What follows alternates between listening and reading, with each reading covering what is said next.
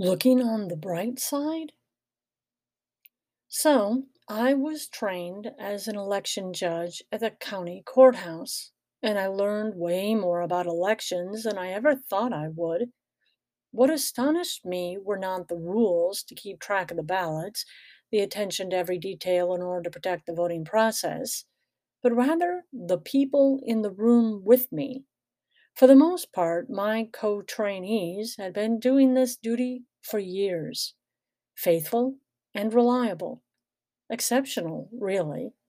It was humbling to realize, for the umpteenth time, how much I have taken for granted in my life. Driving to get chicken for the kids' dinner since I was way behind schedule, and frankly, fried chicken sounded really good at that point. I considered the cleared fields, the cars and trucks rolling along the paved roads, the neat houses and yards, the orderly marketplace and quiet town, and I marveled at how much goes right in this world. There is such a daily barrage of bad news that sometimes I feel inundated with the horrors of our human journey.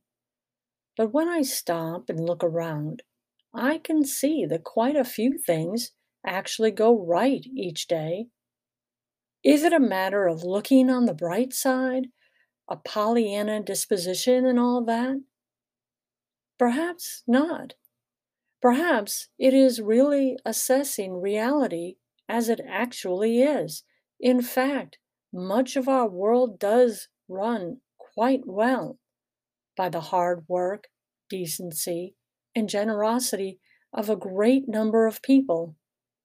I've heard it said that the devil in hell doesn't buy a soul for a fortune. He only needs to offer trinkets.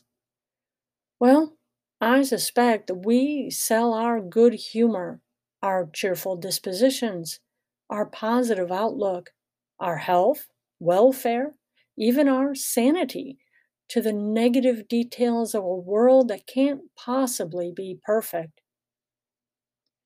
How willing am I, on an average day, to gripe about 100 things that aren't right when I could, just as easily, thank God for a million things that have kept me alive and in decent shape?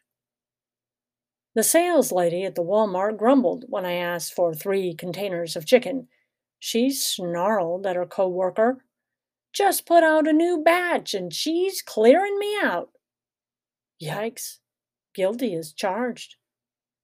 But the other woman winked at me and grinned with good humor. Guess which face I'm going to remember as I head home, smiling.